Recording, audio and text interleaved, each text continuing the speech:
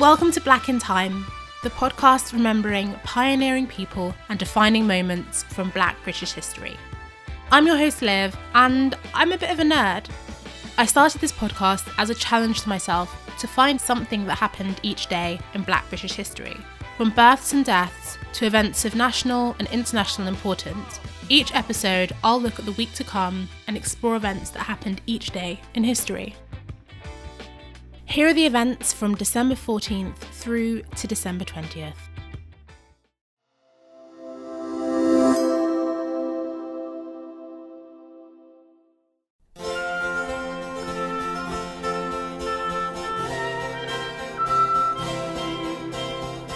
On December 14th, 1780, Ignatius Sancho died. Sancho was a Black abolitionist, composer, and Britain's first Black voter. Much of what we know about Sancho's life comes from a biography written by an MP at the time called Joseph Jekyll. Sancho was born aboard a slave ship on the Middle Passage in the 1720s. At the age of 2, he was taken to England and forced to work as a slave for 3 sisters in Greenwich. It was during this time that he met the Duke of Montagu. The Duke took a shine to Sancho, regularly taking him to his home in Blackheath and supporting his love of reading. Upon the Duke's death, Sancho fled to the Montagu house and was employed by the Duke's widow for 2 years. After the Duchess died, Sancho was left a legacy of £70 and an annuity of £30 a year. In today's money, £70 is roughly equivalent to £16,000 and £30 is roughly equivalent to £7,000. In the 1760s, Sancho married Anne Osborne, a Caribbean woman with whom he had 7 children. After the birth of their 3rd child, Sancho returned to work for the Montagu descendants. During this time, he immersed himself in music, poetry, reading, and writing. In 1766, he wrote to the novelist Laurence Sterne asking for his support in the fight against slavery. Sancho often used the medium of letters to record his thoughts on the political, economic, and cultural issues of the late 18th century. In 1774, with the help of the Montagu family, Sancho and his wife set up a grocery shop on Charles Street in Westminster. They sold goods such as tobacco, snuff, rum, and soap. As an independent property owner with a house and business, Sancho was eligible to cast a vote in a British general election. He voted in the October 1774 elections and again in the 1780 elections. In doing so, he became the first known Black person to vote in a British general election.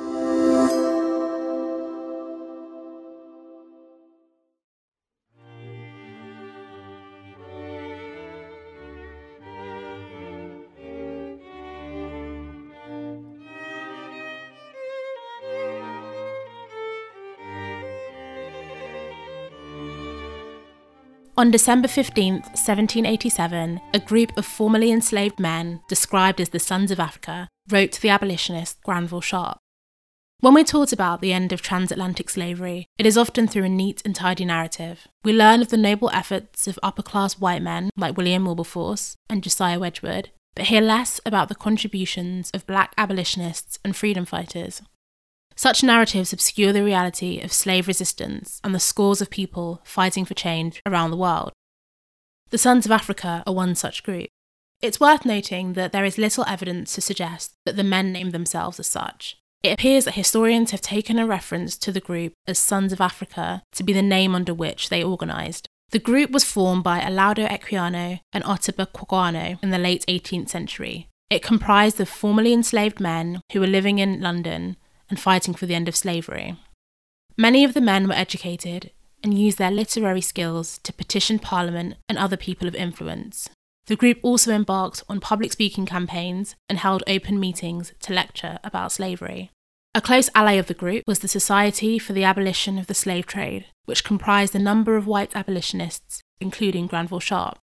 The Sons of Africa were always grateful to those who assisted in their battle against slavery. In their letter to Sharp, they referred to him as a constant and generous friend and said, "We cannot do otherwise but endeavour, with the utmost sincerity and thankfulness, to acknowledge our great obligations to you, and with the most feeling sense of our hearts, on all occasions, to express and manifest our gratitude and love for your long, valuable, indefatigable labours and benevolence towards us in using every means to rescue our suffering brethren in slavery.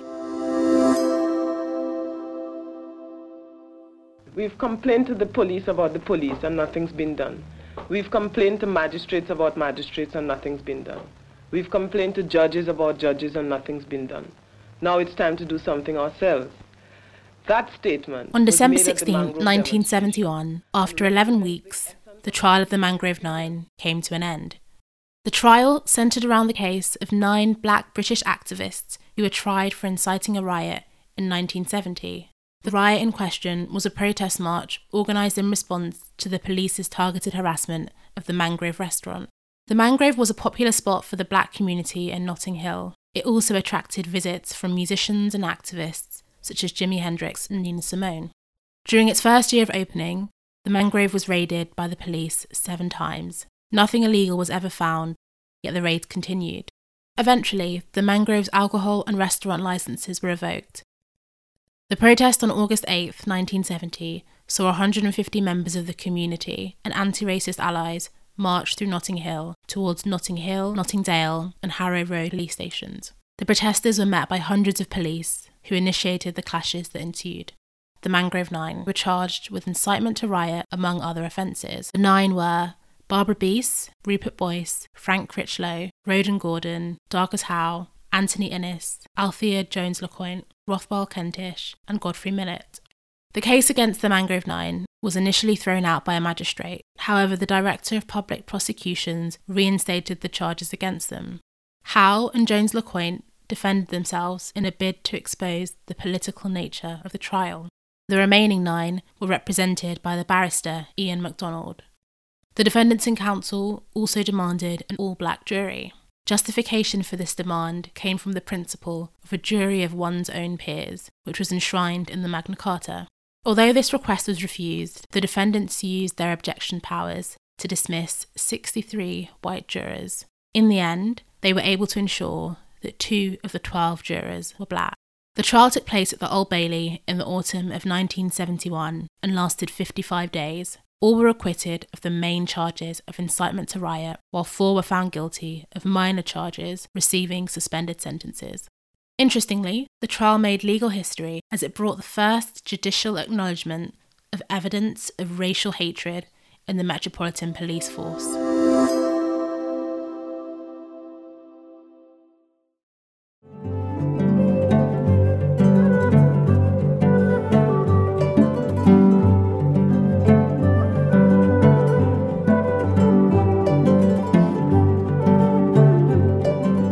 On December 17, 1814, the Royal Cornwall Gazette published a highly complimentary write-up of a concert given by a violinist called Joseph Antonio Emedy. It read as follows: Mr. Emedy's concert on the violin has seldom been excelled, either in composition or execution. The taste displayed by him, the variations of the air introduced as the subject of the rondo, the bugle walks, and the clearness and precision he displayed in the performance of the most intricate passages drew forth long and well-merited bursts of applause.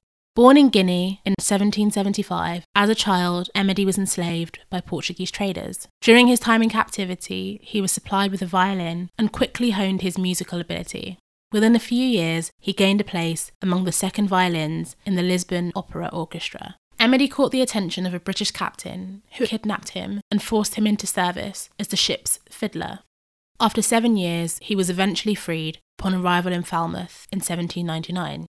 He settled into life in Cornwall, teaching, performing and composing music. He became famous for his musical talent, entertaining members of Cornwall high society at balls and concerts. In 1802, Emedy married Jane Hutchins, a local tradesman's daughter, and went on to have 8 children. The family later moved to Truro, where Emedy became the leader of the Truro Philharmonic Society. He passed away on April 23, 1835, but his musical talents didn't die with him.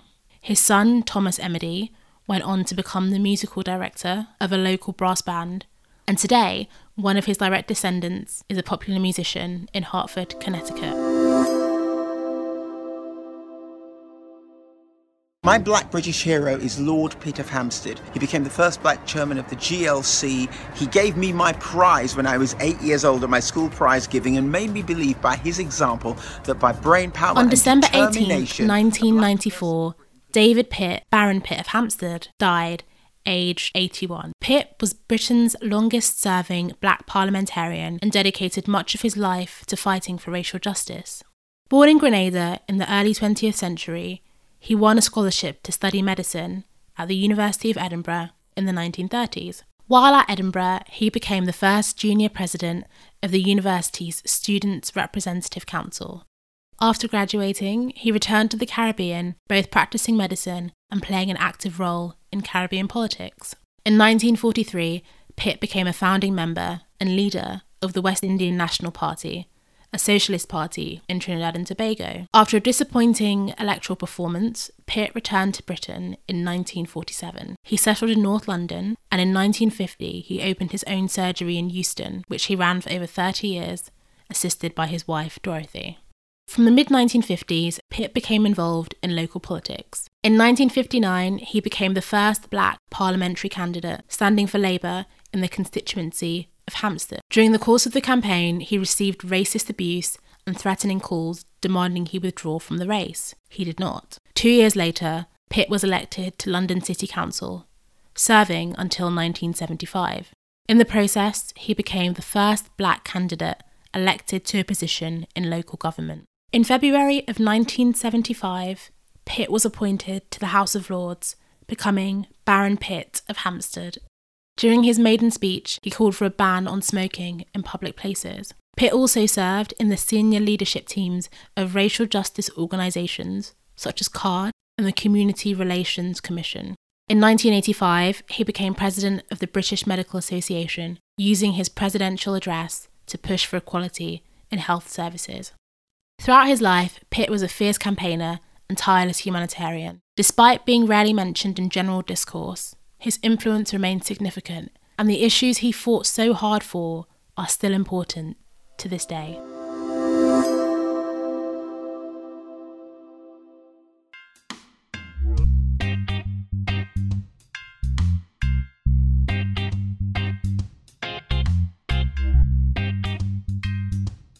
On December 19, 1966, the Caribbean Artists Movement held its first meeting in Kamau Brathwaite's London office. Brathwaite was born in Barbados and came over to the UK to study, first completing an undergrad at Pembroke College, Cambridge, and then a PhD at the University of Sussex. While in the UK, he noticed that the British didn't seem to be particularly appreciative of the contributions of West Indian people. They weren't well represented at the Commonwealth Arts Festival, nor were many black people found on TV and radio. The 1960s was a period of real social change, with many former colonies in the Caribbean, Africa, and Asia gaining independence. As well as connecting with fellow Caribbean artists, Brathwaite was keen to contribute to the progression of race relations in Britain. To get the movement off the ground, he reached out to John LaRose, a Trinidadian cultural activist, and Andrew Sulky, a Jamaican author. In addition to Brathwaite, LaRose, and Sulky, the first meeting of the Caribbean Artists Movement was attended by 4 other figures: Orlando Patterson, who was lecturing in sociology at LSE, Evan Jones, a Jamaican TV and screenwriter, Dr. Lewis James, a former English lecturer at the University of the West Indies, and Aubrey Williams, a Guyanese painter. By February 1967, the Caribbean Artists Movement had grown to 50 members. Although called the Caribbean Artists Movement, the focus was on artists of all kinds, including novelists, poets, theatre makers, and writers.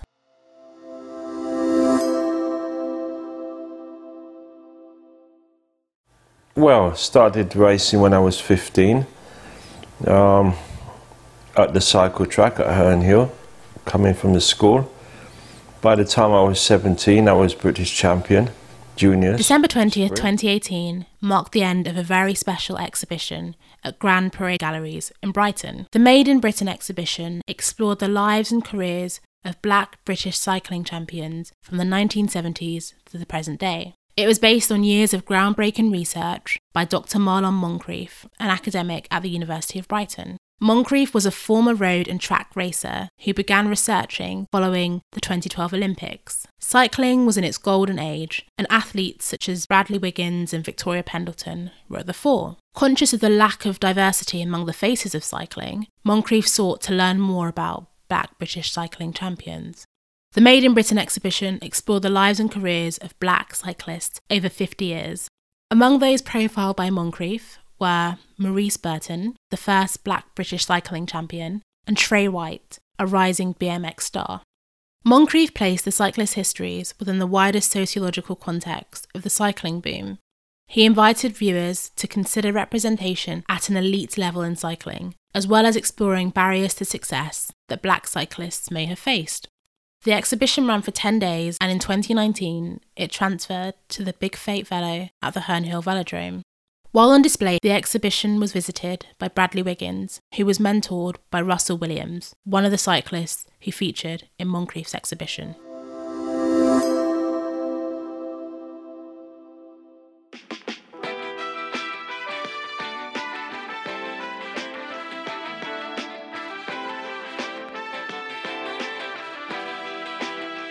You've been listening to Black in Time. I hope you found today's episode as interesting as I did. For more information about any of the topics covered in today's episode, do check out the show notes. If you liked the show, please share it with a friend. Follow us on Instagram @BlackInTime to track events from the past every day on that day. On next week's episode, we'll be covering events relating to musicians, TV history, and cultural activism. Until next time.